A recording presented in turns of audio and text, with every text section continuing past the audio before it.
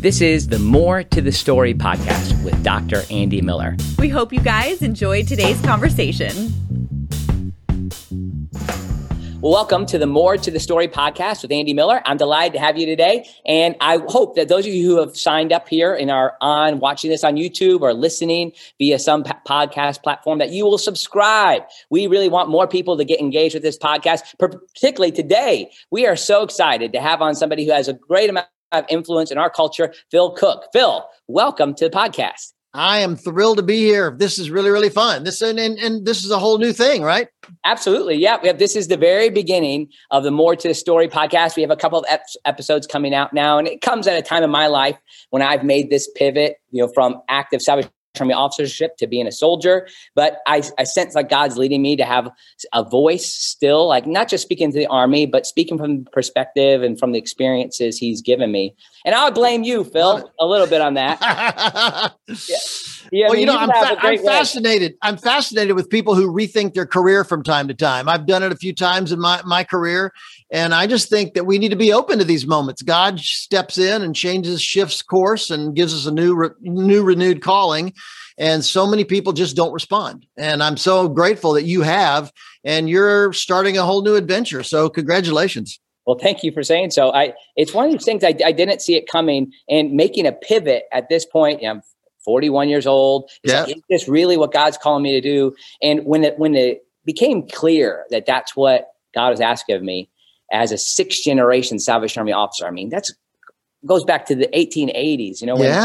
That's amazing. Really, Lord, I mean, I think I'm on track with what you want, but it got to a place where if I didn't do it, I really felt like I would be disobedient. And that was a hard moment for me to get to, but I trust that God is in this and leading. Tell me about some of your transitions. Like what? Well, I think I look at two types of transitions in our lives. One are major reinventions, and I think they happen about every 8 to 10 years, probably for most people. Right. And if you're listening, and I think we all go through minor revisions and updates and rethinking probably every year or so. I'm constantly figuring out how I can do this better. What do I need to learn? What do I need to know? Who do I need to know to try to really sharpen the tools and make your career a lot more effective and maximize your impact. However, the big reinventions, sometimes it's funny. Sometimes it happens internally. You feel like God's calling you in a different direction. Other times it can be imposed. I remember one of the big reinventions I had in my life was at 36 years old. I got fired from my job. I was producing a national television program for a huge organization, and a new generation of leadership came in that didn't think my ideas were so great, apparently. And I it's funny. I knew God. I was living in the Midwest, and I knew God had called me to Hollywood. But I'm great at rationalizing. I can come up with all kind of reasons why, maybe I shouldn't do it right now. We were at a good church. We had great schools for our kids. Our friends were there. It was less expensive to live. And I said, God, I know you want me to go to LA and Hollywood, but maybe I could commute. Maybe I could go back and forth. And I think he finally got fed up with me and just fired me. Wow. So I look back, all these years since, and I think it was the best thing that ever happened. It was a shock at the moment, but looking back, it opened up so many doors, and it just changed the course of our life. So those are the kind of moments. Maybe 10 years later, I had another reinvention where I looked around and started seeing my work, my video film work was kind of dated. I learned that sometimes during periods of great acclaim, when we win awards or we get some recognition, we kind of get stuck in the way we were doing things then. And I'd certainly done that. And so I started surrounding myself with people younger than me with new ideas, and started really intentionally trying to change the way I look, my style of shooting videos and things. And once again, our business took off. So I think being open to those times in your life when God wants to kind of reinvent your life, I think is really, really critical for leaders. Absolutely. It's interesting, like you say this, and I remember reading some of that in your book, Jolt. And that's I kind of blame, like I said, I blame you in part for some of this, even in my own life, is like the optimizations of my gifts and where I'm at in life. That's part of what led me here. But let me try to get, so you said a few of the things that you do. It's hard to nail down. Like my new job will be a vice president of academic affairs and professor of theology. But your title is, I mean, it's all over the place, like producer, influencer, social media guru. I mean, what would you say you do? What could you say? Well, I'm really passionate about helping Christians use the media more effectively. I'm convinced that one of the reasons Christianity is being marginalized in our culture, or why it's being ignored, is because we live in a media-driven culture. I saw a statistic recently that the average person today sees about 10,000 media messages every single day. I saw another statistic that we touch our phones about 2,000 times a day. And we're driven by social media. And unless we can share our story, I was teaching a class the other day, and I said, you know, that by population today, the largest country on the planet is Facebook.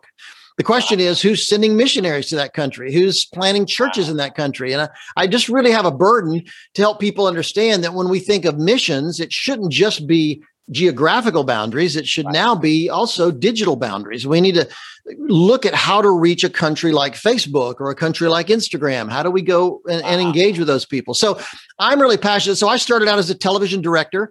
And when I got fired and came here to Los Angeles, we launched our company, Cook Media Group, and we produce programs. We just did a feature documentary on the rise of Christianity in Asia. Right before the COVID shutdown, we managed to go shoot in India, China, Mongolia, Korea, South Korea, and Japan. And so we do those kinds of projects, but we also consult with a lot of churches and ministry organizations, a lot of nonprofits. The Salvation Army has been a client of ours. Of course, the Museum of the Bible in Washington, D.C., and a lot of other organizations. And we just want to help Christians and their organizations use the media more effectively to really tell our story in this media-driven culture. Now, and one of the things about your story that I think is so unique is that early in your career, and maybe even in college, you worked with a pioneer in this field for his day, and that's Oral Roberts. Yeah. Is that correct? Tell us about and of course, that means you were all over Twitter with your great basketball team this past year too. Yeah, they did good, didn't they? Yeah. Well, you know, I went to Oral Roberts University back in the early 70s, and that kind of starts to reveal how old I am. And I got to know Oral really, really well. I got drafted into working on his television show. He had just built a new studio on the campus in Tulsa, and would bring in department heads from Hollywood to come out, the director, the art director, the lighting director, some, you know, key people like that. But then they would hire students often to be, you know, in grunt roles. And I started out as a grip, the guy that moves set pieces around. And I graduated to the lighting crew and then the camera crew. And over the years, I just got to do more and more. And then they eventually, came to LA for a year after college, but realized, man, it was a freelance world at the time. And I realized I better get a job because I was getting married. So they asked me to come back and direct the programs. And I ended up traveling with Oral in countries all over the world and got to know him on a really intimate basis. And, you know, he was quite controversial later in life. There was a lot of pressures on the ministry at the time. But I'll tell you, he just revolutionized the idea that Christians could use television effectively. He would have major Hollywood stars. He was on NBC and other networks in prime time. Right. And so it was a great opportunity for me. And I'm not just Oral, but learning from the people he brought out from Hollywood. I was mentored by them. And it was just an unbelievable opportunity for me. And so I just started following that up. And I just had a burden to help Christians use media more effectively. And now all these years later, here we are. Wow. It's interesting. Like, and God's led you to work with some of these other leaders, like you've, you know, worked with Joel Osteen. I mean, that kind of like the key, like most popular or recognized voices of our time. What do you think it is that people don't get about like somebody like Oral Roberts or Joel Osteen or some of these big people that you've worked with? Like, what is it? What's the misperception that people have of them? Well, that's a great question. And we've had the opportunity to go from, you know, Joel to Stephen Furtick to Craig Rochelle at Life Church in Oklahoma City to Billy Graham. I mean, and now I've most recently been working with Billy's granddaughter, Sissy Graham Lynch, launching a podcast that she does. And I just think that one of the misconceptions is it's about ego. It's about getting your message out there. It's funny. Many of the clients we work with, the last thing in the world they want to do is be visible or go on television or launch a big podcast or some kind of an online channel. They really, I think that the best are remarkably humble people. And we look at them and we think sometimes that, oh man, they must be driven by this crazy ego. But I think when you really feel God's call to follow up on the Great Commission, you know, the Great Commission is about getting the gospel in front of as many people as possible. It's funny that the Apostle Paul, really launched the early church using the technology of his time, which was letters. Right. And then Martin Luther in the 1500s used the technology of his time, which was the printing press, to become the best-selling author in the world of his day. And so I think we'd be foolish not to use the technology that's out there. Certainly there's a lot of precautions. Social media has a pretty serious downside if you're not careful. However, it's a powerful, powerful tool so that literally anybody, could reach a vast audience of people with a message of hope. Wow. It's so interesting. You bring up the issue of pride with these folks. And I'll tell you, I've really struggled with that myself. And even thinking about this podcast, I had to kind of be muscled into doing it in the first place because, let's just use it for development. And so as far as like resource development, so we used it and it brought in money, and it was like, that was kind of the guys behind it. But then what happened is that I developed an audience. And an audience has come around. I hope the people who are watching this too, are interested in the perspective we bring out. I'd say it's kind of like an Orthodox Wesleyan perspective on Orthodox Wesleyan worldview. And what I've heard is like, some people don't even like the fact that I use the word Orthodox. Like, oh, so you're Orthodox and I'm not, right? And so that already creates tension. But there are people who want to hear this perspective that I brought, and whatever that is. Like I'm a little cautious, like with my own pride in this. I'm praying about it, but at the same time, I'm like, if I don't say this, what's am I being obedient? Like God, like I've been given it, not any of those people you've said, but I have a platform, I have an audience, and I have to choose if I want to leverage that with the tools that are available to us. Yeah, that's a great point. And I think, for anybody who feels like God's given you a significant calling on your life to share the message out there, I think, and some people may feel like their calling is to their family or their friends or their neighborhood. And that's great. Go do it. Run with that.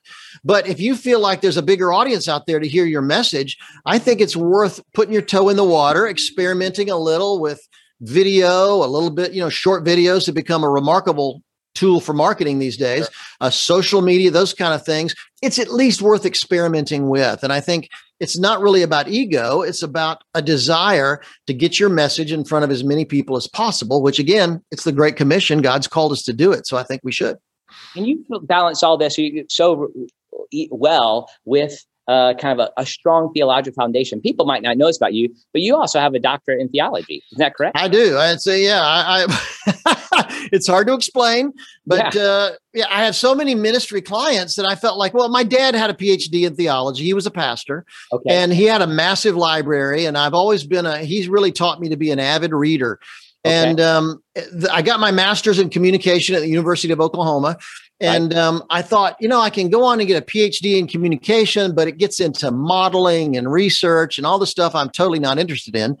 But I thought theology, I've grown up in the church. I went to a Christian university, and I thought I want to speak the language of my clients and help them understand how to share their message more effectively. So the irony of it is I did my doctoral dissertation on the movie Shawshank Redemption. That kind of freaked out my professors. But the point of it was, as Christians, we need to really raise the bar on what we consider a quality film. So many Christians refuse to watch movies because there's profanity or there's maybe a sex scene or scenes of violence or the occult or whatever. And a movie like Shawshank Redemption is a powerful, powerful, compelling story of redemption. And it has so many of those, what we normally consider negative type scenes in it. Schindler's List is another case, a great, powerful movie that has nudity and stuff in it related to the Holocaust. But sometimes we need to go see those. And so I was just trying to get people, be a little provocative and get Christians to understand maybe we need to broaden what we engage with in the culture a little bit in order to speak that language a little more effectively. Now, have you published any portion of that dissertation? Or is it what? I thought I would write it and do it and turn it into a book. But academic writing, as you know very well, I really went the academic route, and I just don't know that would be a popular book at all. So I just shelved it, and along with 3 or 4 other book ideas I've had. But I've been focusing on other stuff. Maybe I'll come back to it. You never know. I used that in something from Shawshank Redemption, a sermon about a month ago. It was that great scene where he's making the library for, and he gets a record, and he finds this opera music. He plays, it's like a Mozart aria, and he locks the door and he closes it and he puts the microphone right on the record player. And then you just see all the people around the prison stopping and just listening to the beauty. And then sure enough, he gets kind of pulled away and beaten up and thrown in solitary confinement. And when he comes out, it kind of like to me, the power, he's like, they were worried about him, but he said, I had all these voices. I heard that aria the whole time I was there. And I think the power of beauty and what that does to us and stays with us. And I think that's part of what we're able to do with this message. Like there is something to this form, that the form that we put the message in. And that then communicates something in itself of God's beauty and what he's calling us to. I love that movie. Yeah.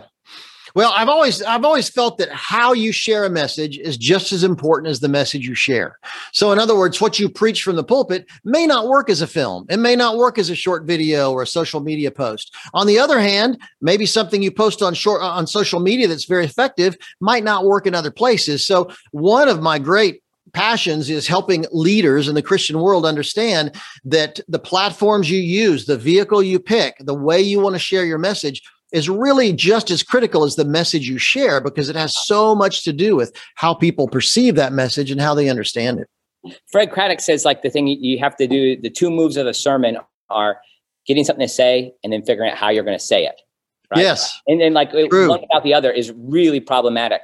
I'm teaching preaching in the fall, so I'm starting to think about like how I'm going to form that class. So like that's a key part. Now tell me, what is it do you think that when Christians use of media, what is it that we get wrong? What are some of the big mistakes that we make? That's a great question. And I think the biggest thing is the early pioneers, the people, the Oral Roberts, the Fulton Sheens in the Catholic world, the Billy Grahams, the people that really pioneered media in the 30s and the 40s and the 50s, they were really focused on the message. They were very bold. They were innovators, but they weren't television producers or radio producers.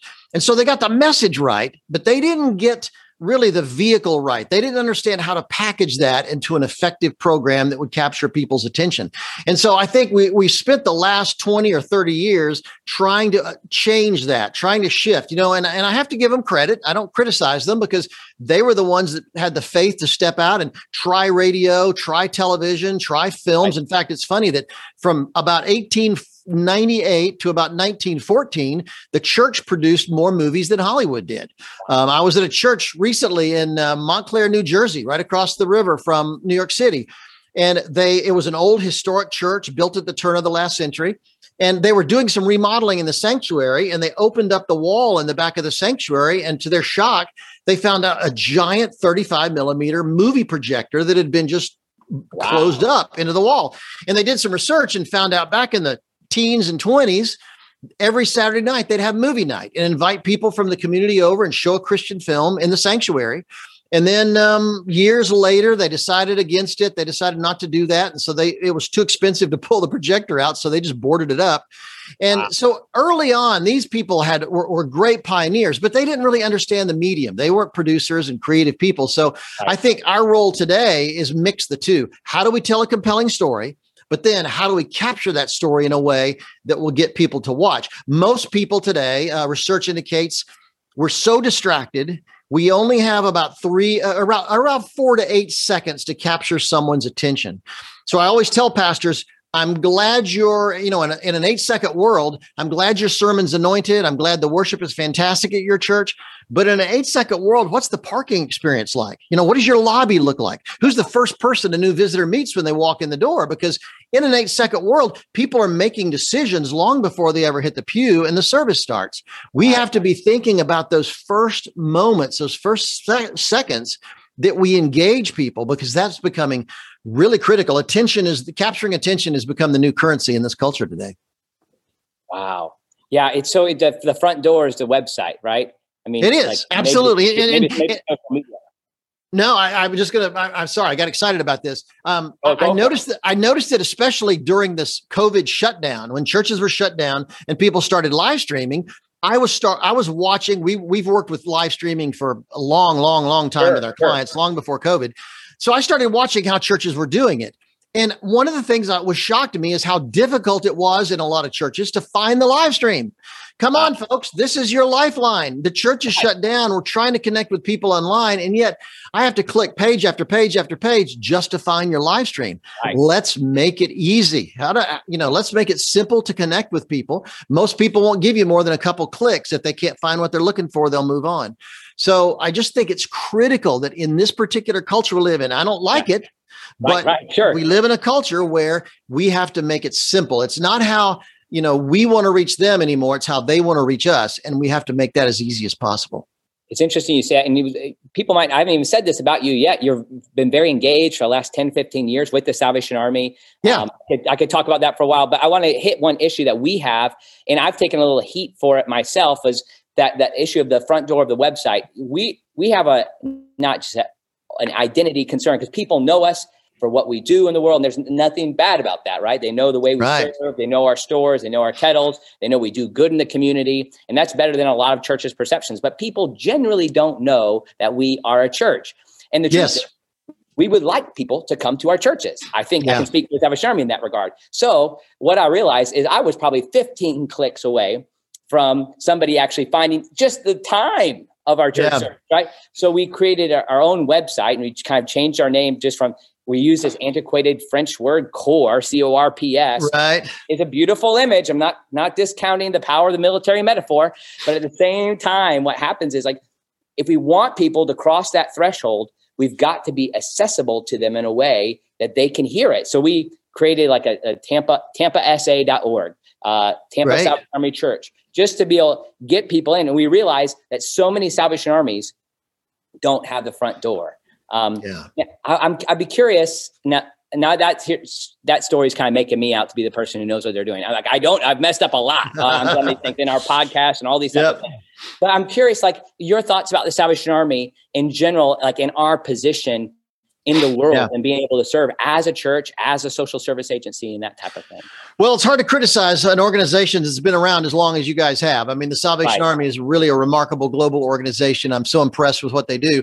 But you're also right that in the Salvation Army's defense, I would say many of the churches are in very difficult places. They do great work in important spots, whether it's the inner city, whether it's remote rural places. They do remarkable work in difficult places. And I have the greatest admiration for that, which means they're not going to get a lot of mega churches. You're not going to get a lot of mega churches in Skid Row in Los Angeles, for instance. However, I do think, and this is a great point, one of these days, I want to speak to, if the Salvation Army ever does a big pastors conference with the officers, let me tell you, I want to speak to that group, because I just think there's so much they could do that would make their churches much more accessible to people out there and really pique people's interest, capture people's interest about what you're doing. And I think what you call it, how you present it online, all those things are absolutely critically important to making it successful. It's just, I don't know. Old school thinkers criticize. Old school thinkers criticize me, but I just think that today our job is to make walking in that front door as easy as possible.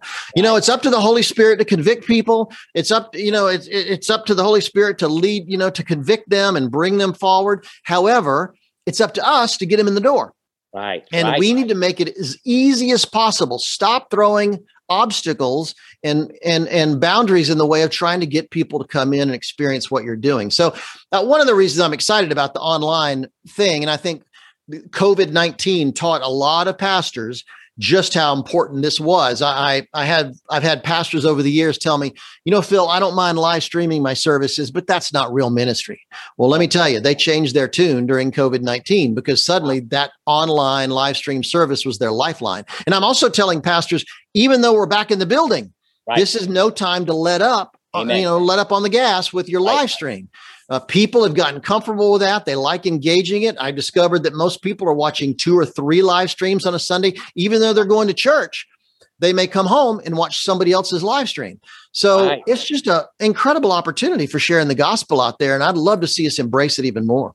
Well, I appreciate you being willing to challenge the subject. Like, I think I would love to convene that conference to get you there to share, because there are like some, and you clued me into a few people who are speaking into this space. Yeah. Help us think about some of those things, like even what you said about the parking lot. Like, okay, do we have parking spots reserved for new people? Are we ready for them when they come? Are we going to help them get past the fears that they have as they walk into the building, much less like even how the uniform is utilized? Is that helping or is it hurting? If it's helping, let's use it. Let's find a way to use. So those are all things that are really clear. And what you're saying too with the live stream, the nature of that has been so interesting for us. Like, we were moderately ready with our online platform. But what we found is like there Salvation Armies weren't. And so during shutdown, we were one of the main ones going in our region, but also like it's continued and it's increased our influence to a global audience that we still have. Like, every Sunday we have people checking in from different continents. And what's interesting too is that we're not often known in the Salvation Army for our tithing, but at the Tampa Salvation Army Church where we serve, the tithing has gone significantly up. Because in this period, like this really challenged time. So I think, like you said, let's not waste this moment. Like, we can learn a lot. Yes. You know, it's funny. I have seen that churches that tended to embrace live streaming, immediately, no question, they did the best during the COVID shutdown. One pastor, a friend of mine for a long time, he's an African-American pastor here in the South. He, about 2 months into the shutdown, he called me and said, I got to tell you something, Phil. He said, we have 900 people in our congregation. Before the COVID, we would have 900 people show up. He said, we're averaging 30,000 people a week watching my live stream. And he said, 1.5 million people have seen my Easter message. He said, I feel guilty saying this, but I really have no desire to go back into our building. He said, we're making more of an impact than we've ever made in the history of our church live stream. So he was joking, and, fellowship matters and getting together, community matters. However, keep in mind, even when you talk about fellowship and community, for anybody under 35 years old, fellowship and community happens online. Yeah. So for this generation, particularly Generation Z, which are in college and in their early 20s right now, just being online is a real thing for them. So we've just got to start thinking the way they think if we're going to share the gospel in some of those places. Yeah. It's been interesting. Like, you have this new book out, Maximizing Your Influence, but it is this, go ahead and show us. Yeah. Let me have a moment of self-promotion. Absolutely. Yeah. No, there it is. So who published that book? I did. You know what? I'll tell you something, Andrew, the publishing world is changing. It's going through the thing that the music world went through about 10 years ago. And what we've been doing with a lot of our clients is what we call a hybrid model, where we invest in the book, and the profit margin is so much greater. I mean, nowadays, most publishers don't lift a finger to help you promote it, to help you get, advertise or market the book. And so, we can get it on Amazon and Barnes and Noble and all the other platforms around the world. And so we just decided to do it. This was the first one of my books I've ever done like this. And it's been fantastic. You can go to people they're listening or watching can go to influencematters.com and see about the book. But it was really written as a reference book for pastors and Christian leaders to understand how to engage this digital world we live in. And it covers everything from social media and short videos to how to preach to a digital audience that, grew up in the digital generation, how to publish books, just all kind of things. Any question you might have about ministry today in the digital world, this will answer. We even have a chapter talking about crisis communications. What happens in today's digital social media world when a crisis happens? What happens when, the pastor runs off with the assistant, or a youth director gets picked up for drunk driving? How does the church navigate that? All those questions are answered in the book. And so I wanted to have something, COVID really made me realize pastors need to have something on their desk so that when questions come up about all these areas, they can quickly get an answer. That's really a culmination probably of a lot of your work through the years. It is. That's true. That's really true. True. Now, I want to jump back to, I hope to get more to the book in a second, but the publishing question is an interesting one. Yeah. You're saying this as somebody who has been published by major evangelical publishers like David C. Cook, Tyndale. I forget who your main publishers were. I've been published by Thomas Nelson, HarperCollins, Baker Books. I mean, all of them I've dealt with. And this is not an indictment against traditional publishers. They're great. I like them. However, the market being what it is today, they're looking for people who will bring a big audience to them. So if you're a pastor of 10,000 people, they're thrilled to do your book. But if you're somebody like you or me, maybe not so much. And so although I've gotten other books published, they'll pay to publish it. And I get about $1.50 royalty for every book that's sold. However, with my book, I can publish it myself. And I can publish it for maybe $6 or $7 a book, and I can sell it. It's selling on Amazon right now for $17.99 a book.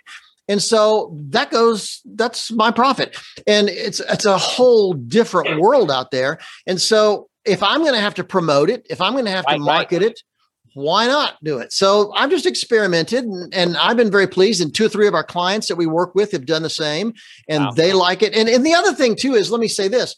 The other books I've written, even though I wrote them, the publisher owns the rights to the content. So which means if I want to do a documentary film based on one of my books, I have to get their permission. If I want to do a movie based on one of my books, or a teaching series, or a small group resource, I have to get their permission. But with this, it's mine 100%, and I can do anything I want to at any time with it. So it's just the overarching thing is, the music world completely changed over the last 10 or 15 years. Yes. And now I think we're seeing the same thing in the publishing world. I actually spoke to the National Christian Publishers Association a couple of years ago to their annual conference. And I talked about this very thing. And I think many of them are, a little bit nervous about the future of publishing. And, but they're good as long as they've got big superstars out there that bring a big audience, and, they're happy to do that. But they'll still publish books by major speakers and leaders. But in my case, I think I would rather, even Seth Godin, who's the marketing legend, he started self-publishing his own books. And so it's just a interesting thing, particularly if you're like me, which my books are going to a particular niche. I'm not publishing books for everybody. Mine are leaders in the Christian space who are really trying to figure out how to get their message out there in a more compelling way. And so that's a narrow niche. And so I want to really focus on that. I'm glad. Yeah, I'm really interested in this. I had 2 books published, and the names of them have been changed. Right. And it restricted my audience, because it was like, and then my father-in-law had a really tough situation where he had it published by a United Methodist publisher. He had a great title talking about John Wesley's theology. It was Mere Wesley, kind of like, wow. It was great title. Well, it got changed to this. You'll love this. Top 10 United Methodist beliefs. Boring. So crazy. Like, okay, they wanted to get a number in there. They thought it could sell, but I'm telling you, like, it's pretty far removed from what the author's intention is. Now, I understand, like, people are better at marketing than other people and that kind of thing, but it's so frustrating when you have a sentence change or a whole direction. So you can own that more. I really find that interesting. Yeah, you can. Oh, go ahead. Keep going. I was just going to say, I did one book with a co-writer, and my co-writer, Jonathan Bach, is one of the top marketing professionals in Hollywood. He's the guy the major studios go to with big movies, particularly if they want to reach a Christian audience. And so his expertise is how to market things like movies to the Christian audience. And he co-wrote the book with me, and we were constantly wanted to talk about advertising campaigns and how we're going to promote this. And the publisher didn't want to hear anything about it. They had their own plan, and they weren't even remotely interested in hearing from the guy who has built a career marketing to the Christian audience. So it's a strange situation out there. They're good people. It was just a total different approach. And so you're right, though. We changed they wanted to change the title. They wanted to change the cover design. They wanted to change a lot of things. And so I just felt like with this, I could do it the way I wanted it. And it's funny, it's just really taken off, and pastors and ministry leaders out there really love it. And so it makes me feel like maybe we did something right. Yeah, absolutely. I love it. One of the things you talk about in there is attack culture, like the Christian attack culture. Yeah. Have cancel culture. And that's obviously a hot button topic. But tell us a little about how you're encouraging people to think about that. Well, it's interesting. I did a teaching this morning to 300 members of Alpha. Alpha is a program helping non-believers get engaged with Christ, and kind of that first step for a lot of people that aren't Christians. And it was launched out of London, and it's a global organization right now. And I spoke early this morning, to 300 of their leaders on cancel culture. What happens when cancel culture comes after you? Wow. And it's a significant thing. We live in this world today where the free flow of ideas is really discouraged. People feel like if you have a message that I don't want to hear, it could be hurtful to me. And so, it's not that I don't want to listen. It's you shouldn't be allowed to say it. Right. And that's just so completely different from anything we've ever done in our lifetime. And so I think that although it's mostly been in academia so far, it's mostly been political so far, I think we're going to see it come to the church. And I think eventually it's just a natural way of things. Obviously, if you believe in what the Bible says about your lifestyle, your marriage, and so many other things, we're going to get attacked. And I think as Christian leaders, we need to understand that that's going to happen. But I think there are ways we can live our life that will help us really mitigate that, because if it comes to the point where it really damages the cause and what we're doing, I think it's going to be terrible. But one of the things I talked about this morning was don't get obsessed by the critics. Focus on the mission. What God's called you to do. There's a great phrase out there. You don't need to defend yourself. You need to define yourself. Wow. There's an old phrase about, we don't always have to defend ourselves. Our friends don't need it and our enemies don't care. So sometimes I know pastors who have gotten so obsessed about a few critics that it's really crippled their ministry to many, many more thousands of people. So I think we just have to put it in perspective. But I also think, and I'll say this and shut up. I think that we're reached a point in our culture today where churches and ministry organizations, they keep an attorney on retainer for legal advice. They keep an accountant on retainer often for accounting advice. I think we're reaching a time in our culture where most churches and ministry organizations should have a communications person on retainer in the same way, because navigating these things, and a good example is lawyers are fantastic. I love them. But their goal is to win your case. I worked with a pastor once I knew a pastor once who was attacked for totally false reasons. He went to court and his attorney did a brilliant job. He completely won the case. However, in the process, his reputation was completely trashed.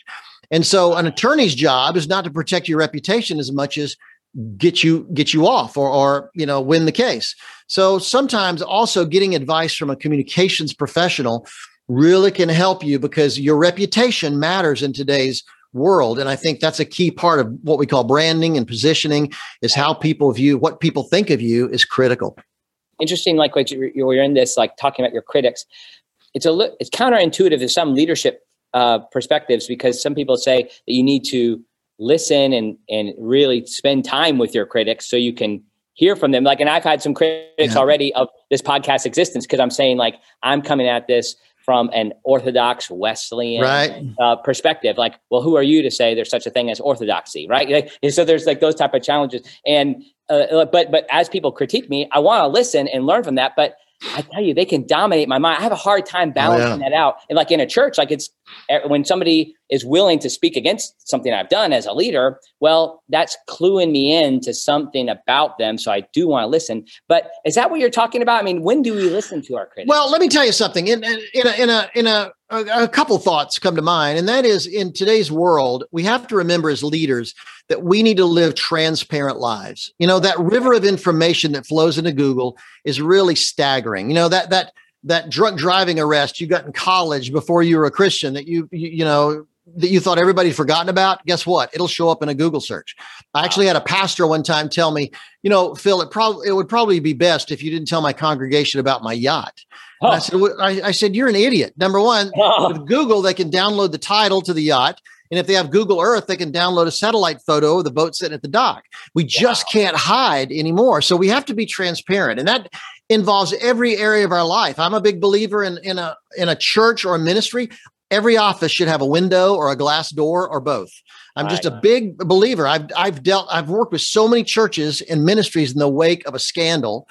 And one thing I've discovered about particularly sexual related things, whether it's an affair, Some people will say, well, if they're going to have an affair, they're going to have an affair. But I've discovered that the vast majority start at work, and they start because they were able to close the door and lock it. I'm telling you, you have a giant window in that office. You can't fool around very much.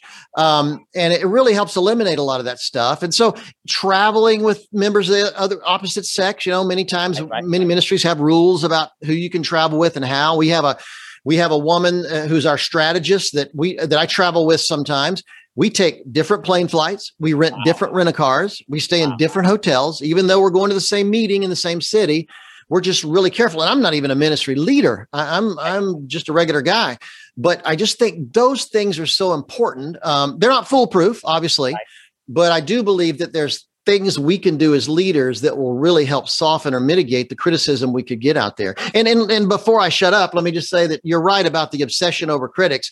One of the things I do is whenever I get a critic on social media, I've got a blog at philcook.com.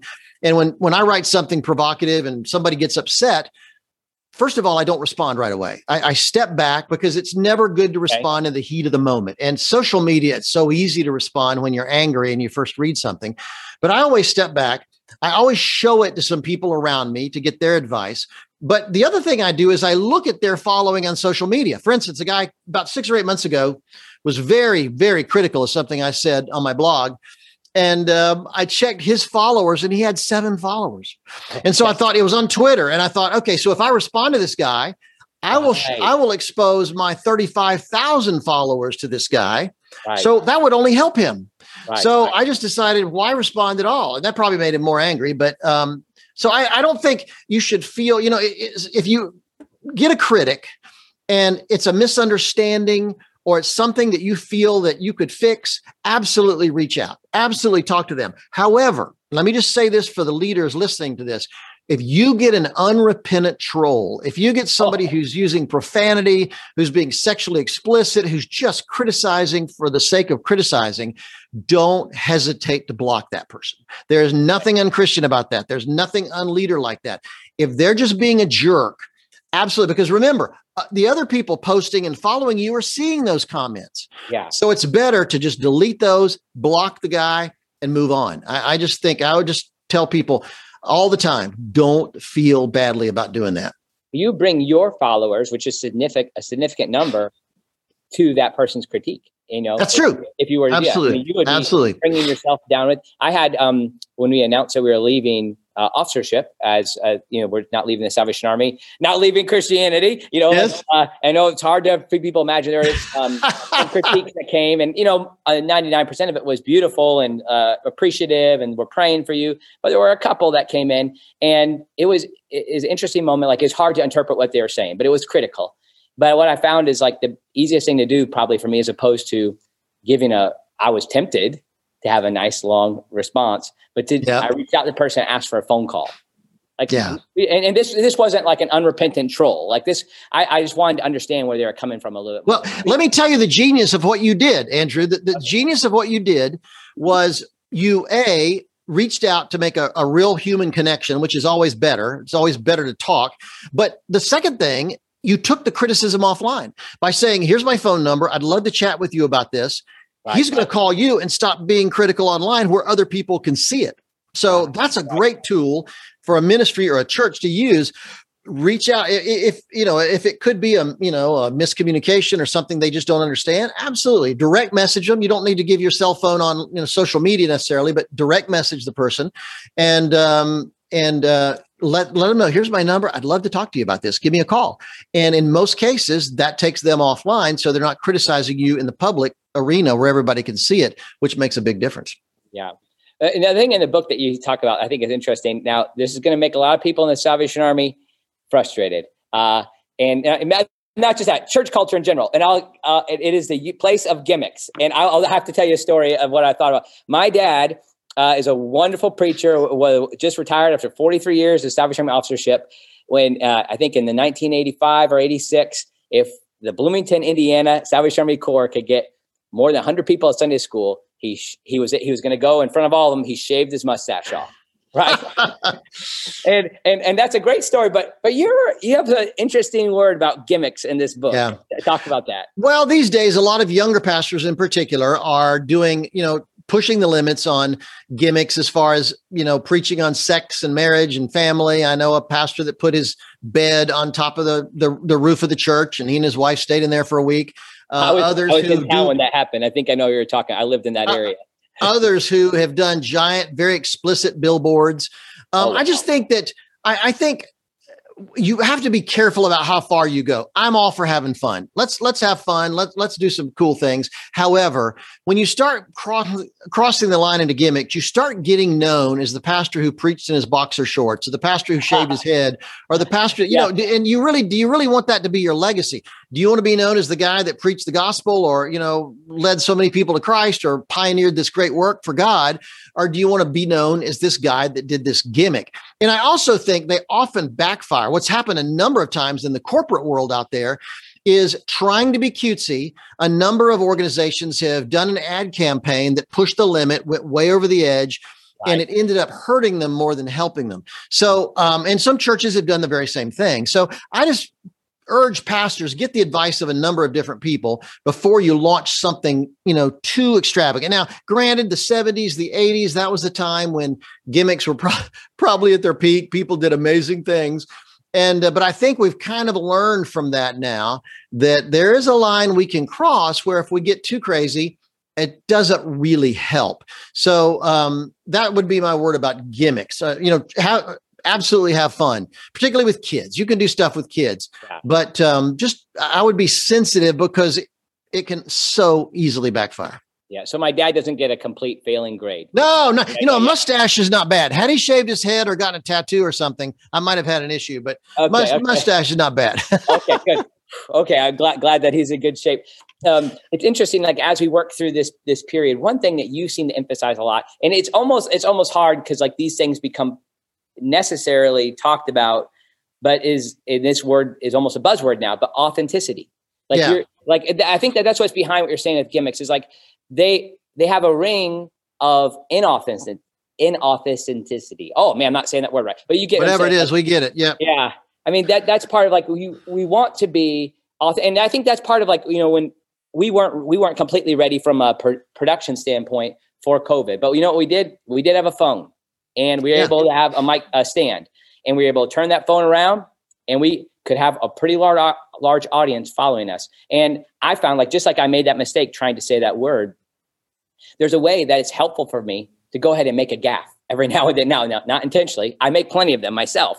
But what I think could happen is like that. It seems true, like it seems real. And that might be that's the emphasis I've heard you talk about. Well, I tell you, particularly for the generation that's around today that grew up in the digital world, being real matters, and they can detect a fake a mile away. I grew up in a world of TV ads and infomercials and all kind of things.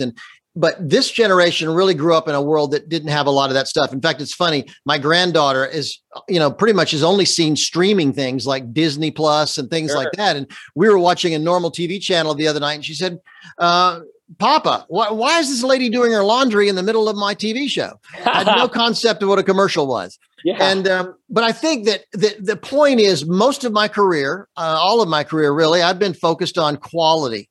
But you can be so good that it feels a little slick and it feels like you're pulling something over on people. So I always, we've seen this advent of the moving camera, kind of a jerky little camera. We've seen so much being done on an iPhone. In fact, there's 2 film festivals now in the country for feature films shot on iPhones. Really? And so being a little rough around the edges does lend itself to being you're perceived as a little more authentic, a little more real. And I do think that's so important. Don't try to put on airs. I know pastors that, the minute the video starts rolling, they become somebody different. They get a big, deep voice. They get giant in their moves. Hey, just sit down, be real, talk to me like you and I are talking right now. And that's so much more effective than trying to be somebody that you're not. I just think that's really, really critical. Yeah, absolutely. Well, I've taken a fair amount of your time here. I really appreciate all that you've given. Oh, this is fun. You're great. And I've had you speak at one of our annual events. Yes. And I appreciate too, even in that time, my second book came out and you took it and you use it on your social media. I just appreciate your willingness to engage me through these years. And the kind of, and now I kind of see that influence coming in a new way as I kind of make this pivot in my life. So I really appreciate the way you speak into the evangelical world, but even just into my life, it's made a big difference for me, Phil. Well, you're very kind. I'm so excited about this new adventure, and I'm so glad you're not leaving the Army behind, but you're moving into this new role with a university and a college, and so I think that's so fantastic, and I could not be more thrilled for you. Probably because I'm on the board here of the Western Territory, and my wife's on the National Salvation Army board. We're in this deep. And so we love what the Army does, but at the same time, I feel like you're being very, very smart to hear God's call in your life and move to this next level. I think it's really exciting. Well, thanks. The name of this podcast is More to the Story. And I'm still working around like how I get this question, but it's kind of like a way to get to the things that make people distinct that maybe you don't tell people about. And you're a pretty open book, so this might not be there, but is there more to Phil Cook's story? What more would you like people to know about you that you don't normally get to say? Is there more to the story of Phil? I'm a wonderful guy. No, I'm teasing. I think, first of all, I love that title for the podcast. Okay. Awesome title. Because I do feel like for most people, there's parts that they never reveal. And probably because I've written my blog for so long, I just throw it out there, and there's not a whole lot hidden about me. I think one of my greatest shortcomings is that I do respond pretty quickly to critics. And so I have to really go out of my way to step back, take a breath, and really ask God how I should deal with this situation. And I know a lot of people listening and watching to this episode probably are the same way. So I would just encourage you. That is important. I think the other thing that might be worth talking about is the fact that the thing that I think has kept us going for so many years doing this is I'm just a huge student of life. I love the fact that Michelangelo, the greatest artist possibly of all time, at the peak of his career was quoted as saying, I'm still learning. I'm still learning. We've never arrived. I wrote a blog post recently that don't be an expert. The only thing you can be an expert in is something that doesn't change. You could maybe be an expert in ancient Rome or maybe an expert in the old way of doing things. But if you're involved in things today, I'd rather be a beginner. I'm always learning. I'm always looking at the world as a beginner and trying to learn new things. And I think as a leader, we should all keep that in mind. Absolutely. One last question. What's the one movie that everybody should see? I want to hear this from you. Let me give you a couple examples. The Social Dilemma. Have you seen that on Netflix yet? I'm sorry. It's on Netflix. It's a documentary called The Social Dilemma. It's about social media and the impact it's having, what makes it work, what drives it. I'll tell you, it will dramatically change your outlook about social media. And it goes back to the people they interview. They go all the way back to the guy that invented the like button. They have people that have been on since the earliest stages. And they would say things like, you know what? We thought this was going to bring the world together, and we had no idea it would be so polarizing and go where it's gone. We had no idea when we planned this. It's a really insightful documentary called The Social Dilemma. I would encourage people to see that right away. And there's a family film out right now called Blue Miracle on Netflix that I'd encourage people to watch. My friend Darren Moorman, who's a producer here in Hollywood, really strong Christian, just produced it with Dennis Quaid. It's just a family film. It's tough. In my book, it's tough to find a film the entire family can watch that's not cheesy or corny. I just think that, you know what? It's embarrassing when Christians make stuff that just is embarrassing, corny, cheesy. And I think this is an excellent example of a movie your whole family could watch, and it's really heartwarming and inspiring, and it's based on a true story called Blue Miracle, and it's on Netflix right now. I encourage people to go check it out. So I'm always watching stuff, and maybe we'll have another episode together, and I'll bring a whole list of things for people to see. That's good. Well, I thought people might be interested in hearing that. That's great. Well, check those things out. Well, Phil, thank you so much for your time. It's been a blessing to us. And remember, those who are watching right now, to subscribe, maybe have a comment. Phil, where can people find you on Twitter? My blog at philcook.com is the best. I'm Cook with an E. PhilCooke is my blog. I'm at Phil Cook on Instagram and Twitter. And you can Google Phil Cook, and I'll come up on Facebook and a bunch of places. So, I'm probably my blog at philcook.com is the heart of what I do. Okay. And you can find everything there. Awesome. Thanks so much for your time. God bless. Thank you. Had a great time.